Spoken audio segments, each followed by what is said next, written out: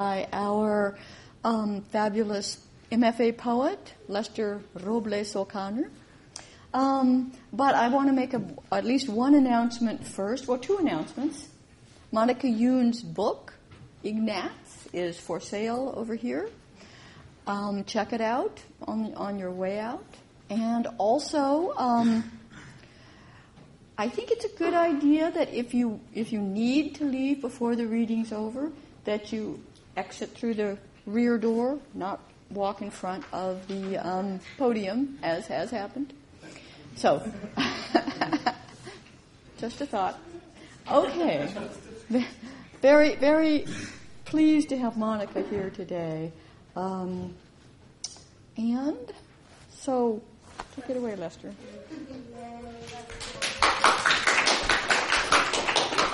Hello. I'm very honored to introduce Monica Youn here for you tonight. Her poems have been published widely in many prestigious journals such as the Paris Review and Tin House. She's also written 2 books of poetry, the first being Barter from Grey Wolf Press from a few years back. And during the day, it's really dark in here, and during the day, and I'm sure during the nights too, she is an attorney for the Brennan Center for Justice at NYU, directing the Money in Politics project, where I believe deals with trying to limit corporate influence in political campaigns. Is that accurate? Okay, great. But then she still has time to write beautifully terse poems. And I was quite struck by her latest book called Ignatz. And just for a little bit of background, the title from the book comes from a character in George Harriman's comic strip Crazy Cat that was syndicated in many newspapers in the early half of the 20th century. In the comic strip, Crazy Cat has an interspecies crush on this mouse named Ignatz. But unfortunately for Crazy, the sentiment wasn't mutual. Throwing bricks and other nonsense. So part of her project here is to explore this energy that comes with unrequited desire, continuing a familiar theme in lyrical tradition, but through more complex and evocative forms. Cole Swenson actually articulates this much more eloquently than I'm capable of when she writes that Youn lets the question of desire overflow the human to impinge upon language itself, as she enacts it wonderfully in her emptying out of the Ignatz signifier through the sheer inexhaustibility of its potential. So, So other than the obvious inspiration from the comic strip, and believe me, you don't really need to have read the strip to appreciate Monica Youn's skill, her imagery, and her humor. She draws upon inspiration from a diverse array of poetic influences. Some of her poems are, they vary in tone. Some of the poems recall like the rhetoric of early canonical epics, while some are sharply focused imagistic vignettes. And they're all employed with like incredible precision and craft. Monica Youn's been showered with many awards and recognitions, receiving fellowships from the Library of Congress, the Rockefeller Center, and the Stanford University. And, well, I don't know but if you purchase the book maybe later, you'll probably find a shiny medal in the corner, as now she's been recognized as one of the 5 finalists for the National Book Award for 2010. So, without further ado, let's congratulate Monica Youn on her latest accolade and welcome her to the podium. Thank you.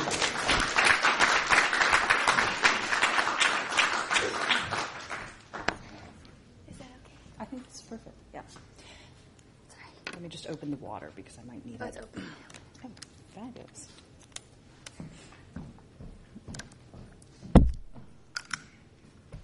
Let me try not to spill the water on any electronic equipment. Thank you so much for that wonderful introduction, and thank you to Ray and thank you to Anna for inviting me here and setting all of this up. I think I wanted to explain a little bit first, since we're all writers here, about what drew me to the Crazy Cat myth in writing this book. As was explained, Crazy Cat is the story of a cat who is in love with a mouse. The mouse does not love the cat back. The mouse is constantly beating the cat in the head with a brick. And it's a very, very simple story. It has 3 elements. It's cat, mouse, brick. And George Harriman, the cartoonist here, wrote a daily comic strip about it that was published daily for 30 years, 1914 to 1944. And pretty much every day has that cat, mouse, brick, sometimes in different orders. But it's really kind of as a sustained exercise of this kind of, as a sustained study of this modular cycle, it's really hard to match the kind of intensity of this focus.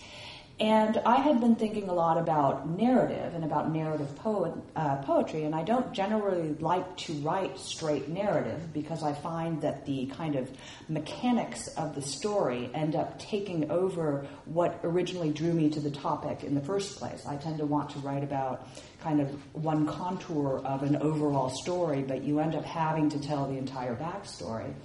And so I thought of this as a way to kind of explore some of the tropes of narrative, including character development, including setting, that sort of thing, without having to be encumbered with the mechanics of narrative. And I also thought of it as a way to explore the concept of repetition, and especially of obsessive repetition. I mean, anyone who's ever played a slot machine or played Tetris or whatever knows that, it's not the thing itself that's fun. It's not inherently fun to pull that lever or to move that little falling block. It's more just, there's something about the repetition itself that draws you in. So it becomes the cyclical nature of the activity as opposed to the ostensible object of the activity that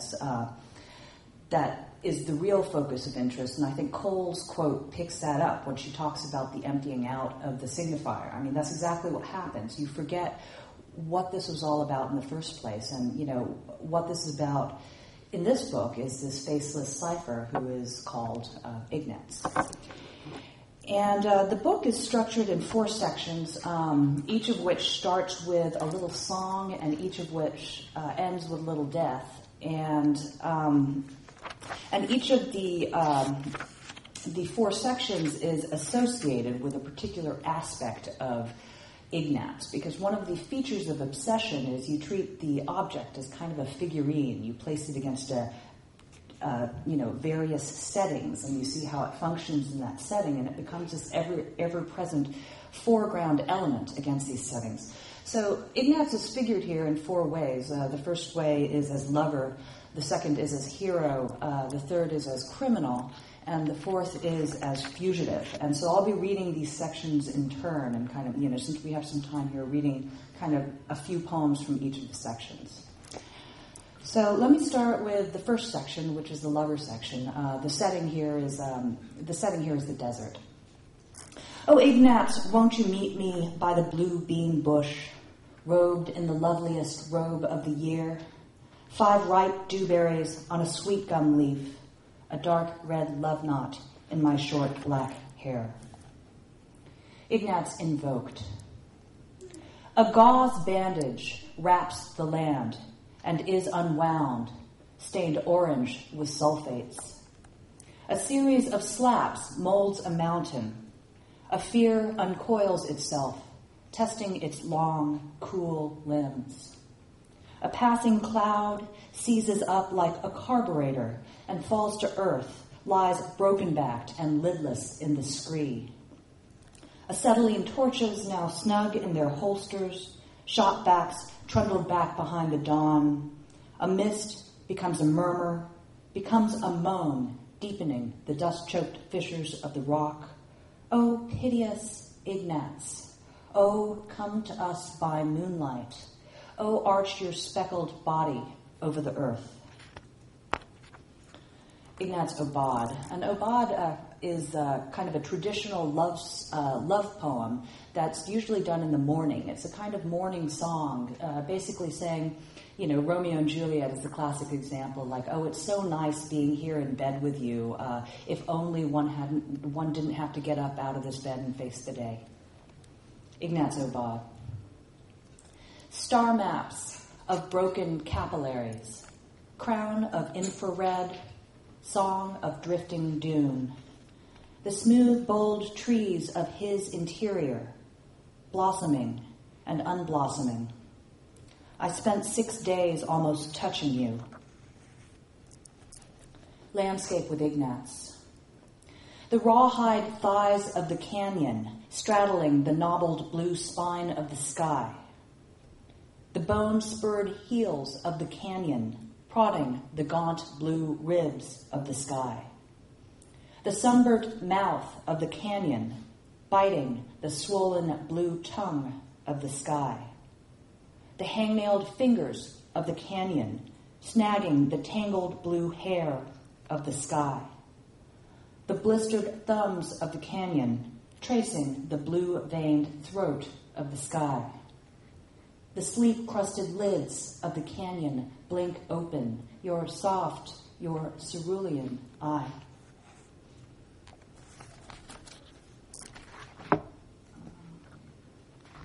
Letter to Ignatz. Oh, my dear devoir, oh, my dour devour. Your name, an arrow with a rope attached, could pull this raft across this river. Oh, bring me my ordinary, my trays of soot and sand. For tonight I am a window in a cottage by the sea. Oh, mia paloma blanca, oh, my desert dune, my dove, who now will sing the praises of a natural love. The wedding of Ignatz. Wait is the end of wanting. The simples gleaming in their rests. In the game called hypothesis, an orange is gripped between the chin and shoulder, then is transferred with care and laughing to the chin and shoulder of the next in line. Then a flaming log is rolled into the river. Then a chalk circle is drawn around each plate.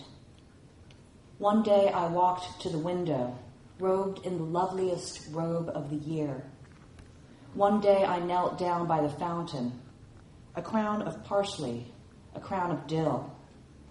One day my hands closed on the handles, a matchtip was placed beneath my tongue. Listen to me. Someone has tricked you. There was never an apple. This is the first death, the death of Ignatz. Fallow lies Ignatz, his salt hands, helpless, wicking moisture from the air. Second section, setting is a highway leading to a beach. Oh, Ignatz, won't you play me like a filigree flute? I'd trill any tune it might please you to hear. Oh, sweet Adeline, oh, Claire de la Lune, your song my only voice, your breath my only air.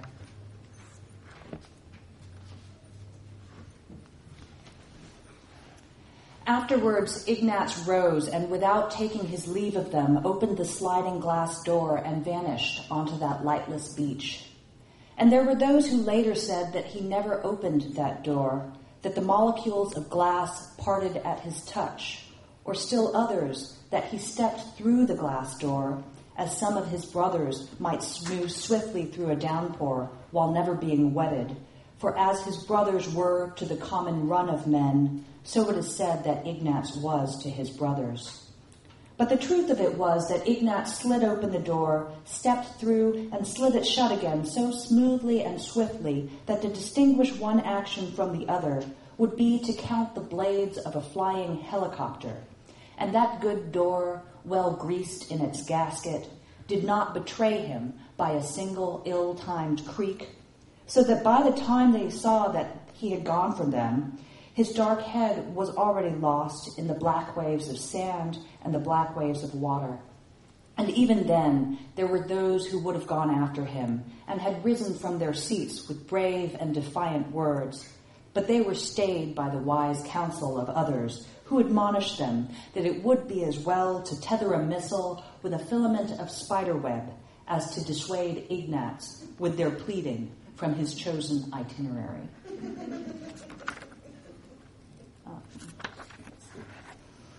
Ersatz Ignatz. The clockwork saguaros sprout extra faces like planaria stroked by a razor. Chug, say the sparrows, emitting fluffs of steam. Chug, chug, say the piston-powered ground squirrels. The tumbleweeds circle on retrofitted tracks, but the blue pasteboard welkin is much dented by little winds. The yuccas pulse softly under the grow-light sconces. Here is the door he will paint on the rock. Here is the glass floor of the cliff. He'll enter from the west, backlit in orange isinglass, pyrite pendants glinting from the fringes of his voice. The death of Ignatz.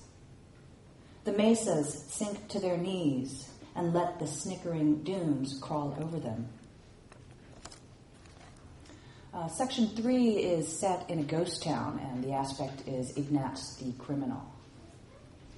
Oh, Ignatz, won't you dress me in your lead-lined coat, proof against passion, resistant to tears?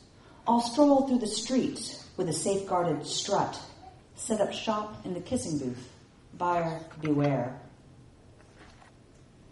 At the free clinic, Ignatz snoozes with his head down on the second-hand classroom desk, with his elbow on the part of it that curves around to support his elbow, so that he can shut his eyes against the bend of his own arm, with his cheek pressed against the laminated desktop and his fingers just draping over the laminated plywood edge that is the same edge that curves around to dig slightly into his rib cage, which is tilted so his lower spine stays in contact with the molded contours of the glossy sea green chair that curves around to where his thighs begin and rises slightly just where his legs need to rise and rounds off gently and ends where his legs need to bend down to the floor, so that if this is a lesson in how something harder and something softer can achieve a mutuality, if the harder thing has a curvature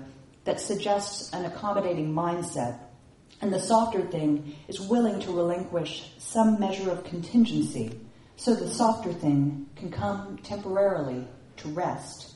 And if a test were devised on the subject of this lesson, then what would be gained for one who took this test and passed it, or one who took this test and failed? Ignatz infers.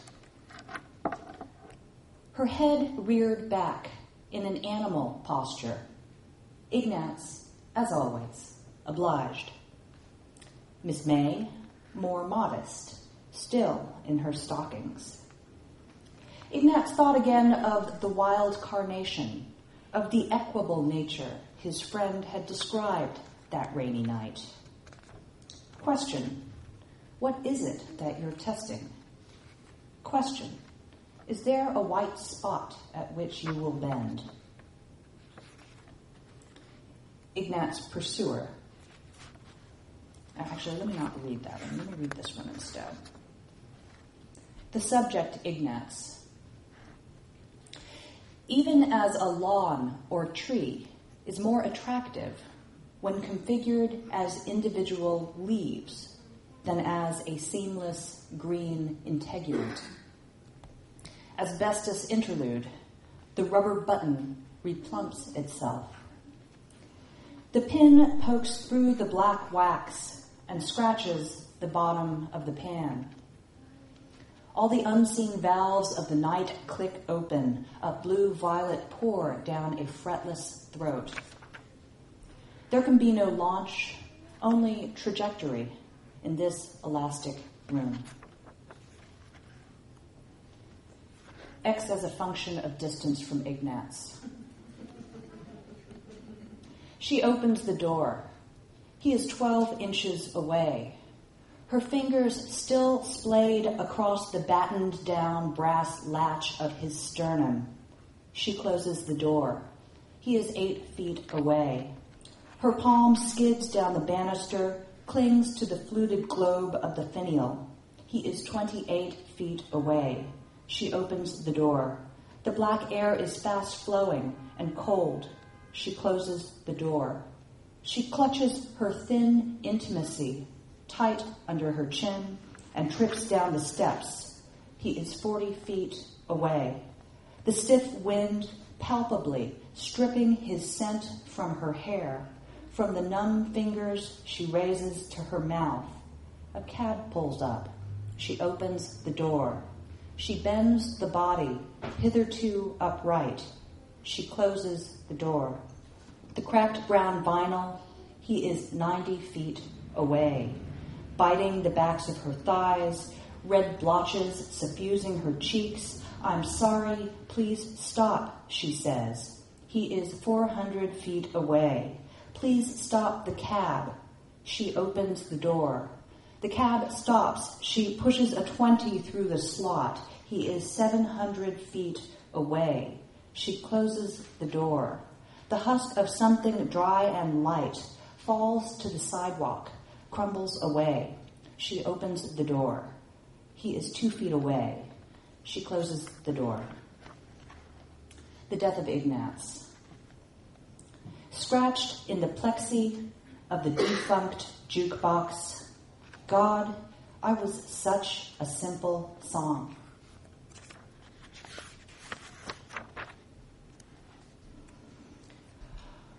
Oh, Ignaz, won't you flee? This is section 4. This is the forest. Oh, Ignaz, won't you flee into the Witherwander woods, cower in a covert until the coast is clear, a silver-leafed bower of shivering shade. I will weave you a shelter of my living hair. Ignaz Domesticus. Then one day she noticed the forest had begun to bleed into her waking life. There were curved metal plates on the trees to see around corners. She thought to brush her hand against his thigh. She thought to trace the seam of his jeans with her thumbnail. The supersaturated blues were beginning to pixelate around the edges, to become a kind of grammar. She placed a saucer of water under her lamp and counted mosquitoes as they drowned. Soot amassed in drifts in the corners of the room. She pressed her thumb into the hollow of his throat for a while and then let him go.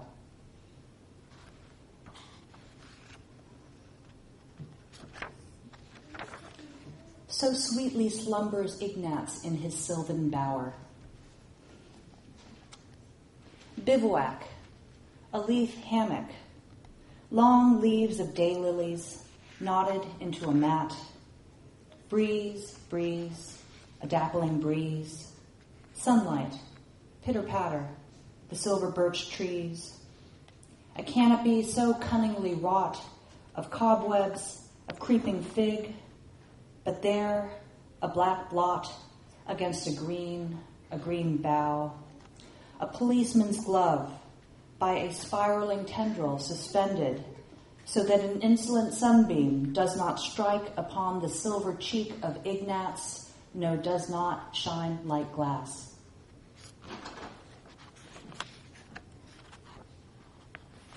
A theory of Ignaz. To say that Ignaz floats at the level of the neighbor is really to assert his status as denominator, i.e., he is a plane tilted at the ecliptic, both in its sense of inclination at an angle of 23 degrees, 27 minutes, and also in its palimpsestic sense, with the scrim of the Latin root ecliptica, line, coyly veiling the Greek ekleiptikos, to fail to appear.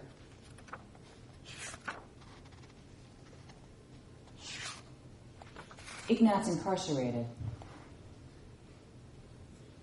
Suddenly, separate, mirrors, 6, story, cell block, Ignaz, entrance, squadron, paper, planes, snow, squaws, promise, war.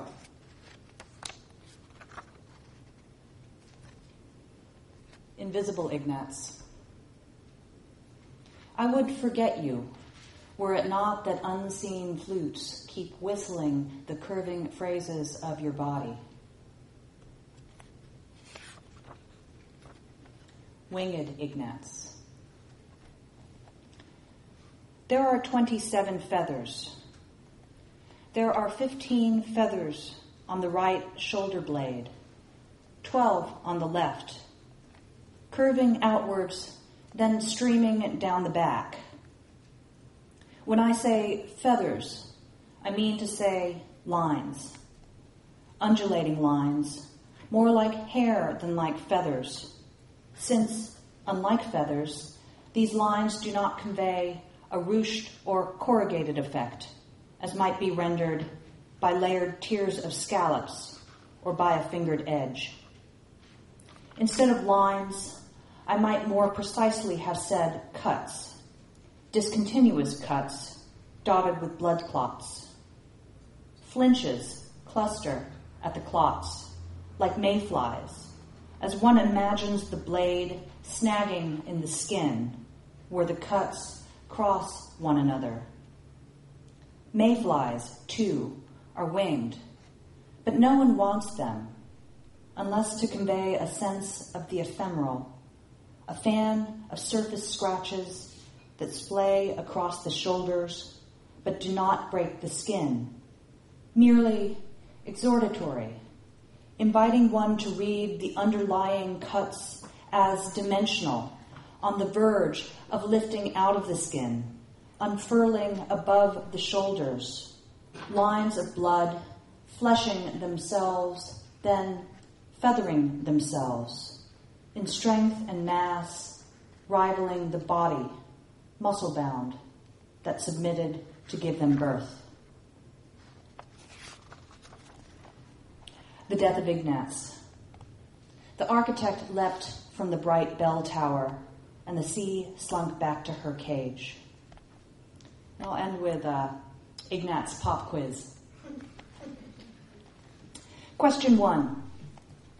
A tetherball is swinging in a horizontal circle around a pole attached with a 2-meter-long massless rope.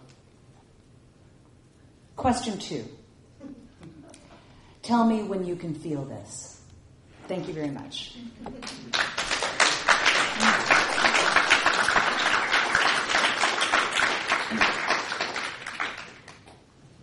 Well, Monica's willing to take questions, so what comes to mind? Can you repeat the question? Sure. Anyone?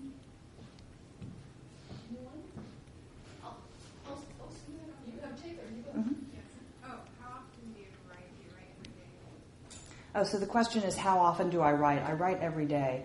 I don't write every day. I tend to write in kind of grand spurts. Often when, I try to take time off every year, like a month or so every year to write. And in the meantime, I do try to write in my notebook, to keep track of little dribs and drabs of things and to feel like,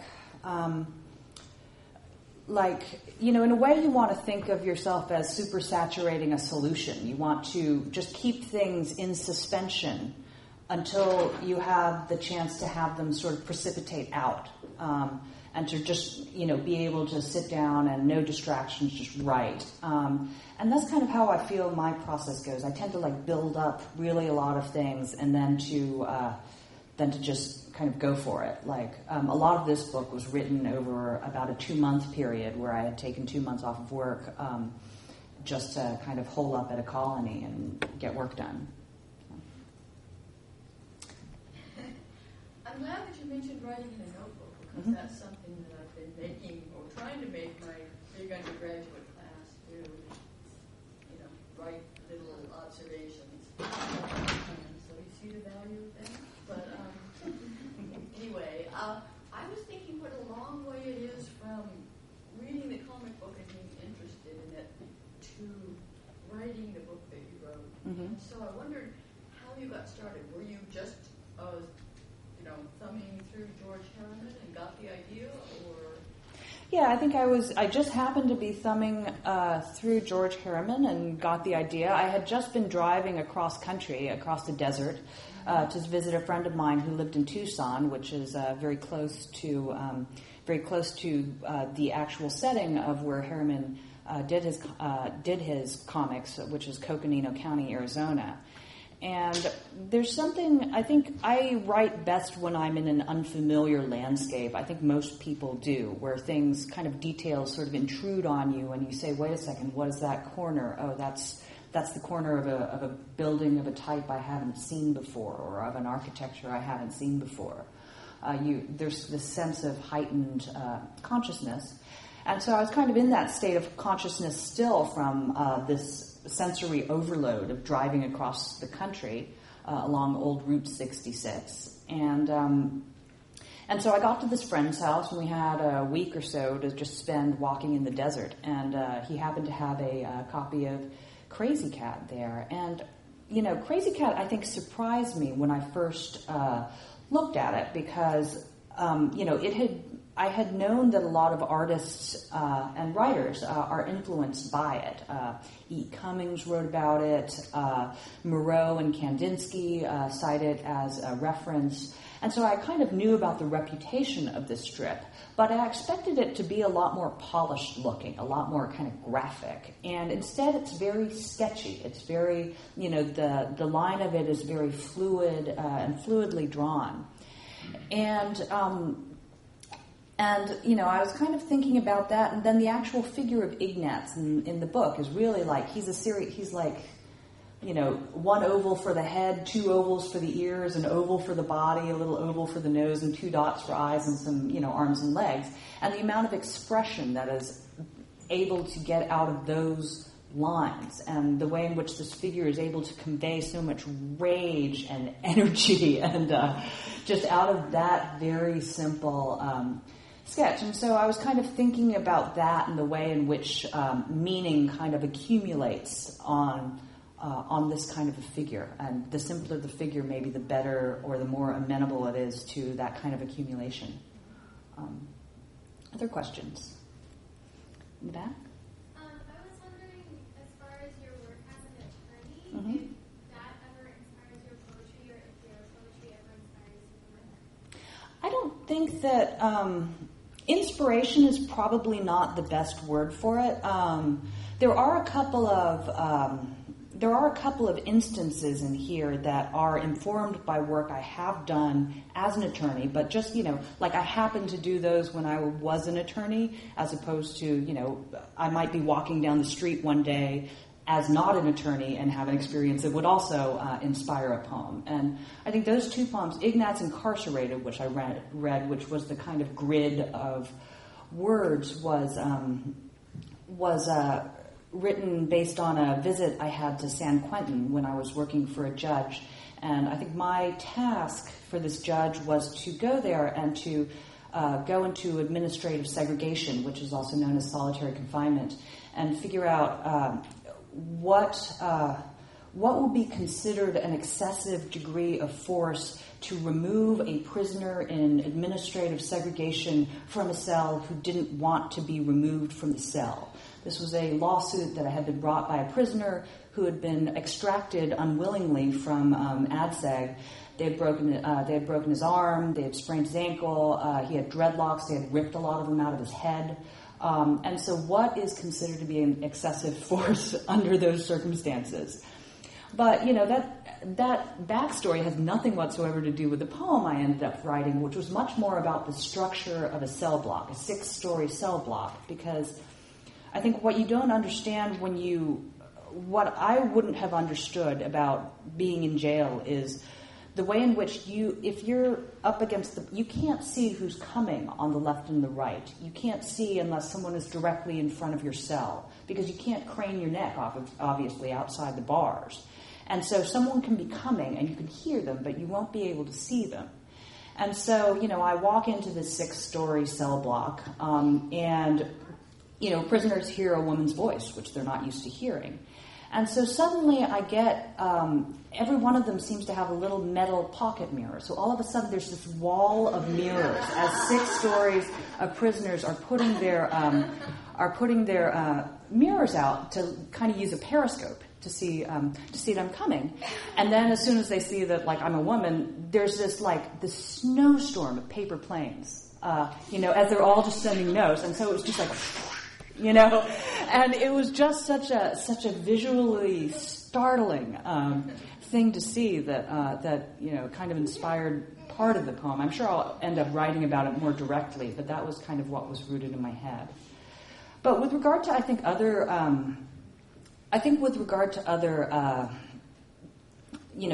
a more theoretical engagement of law and writing, I think a lot about the practice of writing and the practice of law. I'm a First Amendment lawyer, and right now I'm working on responding to a case where the Supreme Court, in essence, gave First Amendment free speech rights to corporations, who, in my opinion, were not meant to have First Amendment rights.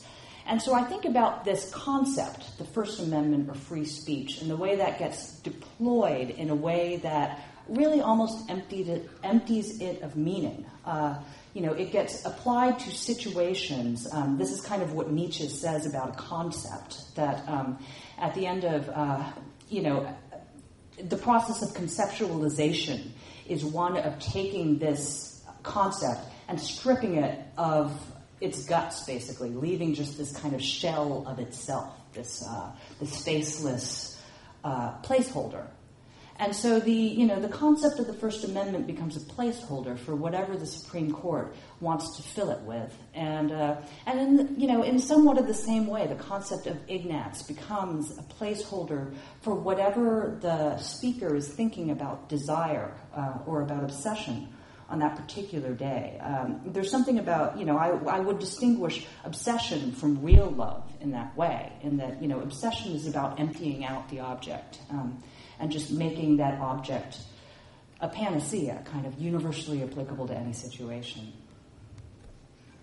I was thinking as you were reading that there was sort of a double voice going on with the ignatz. It wasn't an empty signifier. And wondering, how that it was both an empty signifier and also a signifier of this cartoon character at the same time, which is a weird mental procedure that happens while, as I'm imagining, because it would be different if it was like not Ignatz but Dick Cheney, or something, right? I would be having a different experience. It would, and so I wonder how you think about that sort of doubledness of emptying and then also total concreteness. Mm-hmm. I think it's like you take an object and you take another object and you put them next to each other and you see what the relationship of those objects are. I think, when people ask me, like, what was the inspiration for this book, I'll generally go back to something in the visual arts, the people who put a figure against a landscape. And in particular, one thing that came to mind, which I remember thinking that is exactly what I'm trying to do, was a friend of mine who was a painter. Her lover died, and he was French, and she had done a series of landscapes or of cityscapes, and in them there was this very sketchy figure of Napoleon, which was how I guess the symbol of her lover in her mind. And he was wearing his little tricorn hat. He's all in black. It's just a very like a brushstroke, almost a signature. And so to see that figure in this variety of contexts, and to see like each of them, and then here's Napoleon brooding in the corner with his tricorn hat. What is that? What is that resonance that's added there? What does it mean to take the same mouse and to put him in? In this we have the mouse at in the ghost town. We have the mouse at the forest. We have the mouse in prison. We have the mouse being, discussed in, in heroic language. What does it mean to take this figure that already has a certain amount of cultural outline and to to put him in context. And so it was, it's experimental in that way. And I'm not saying that I have an answer for that, but that was kind of what I was interested in doing. Other questions?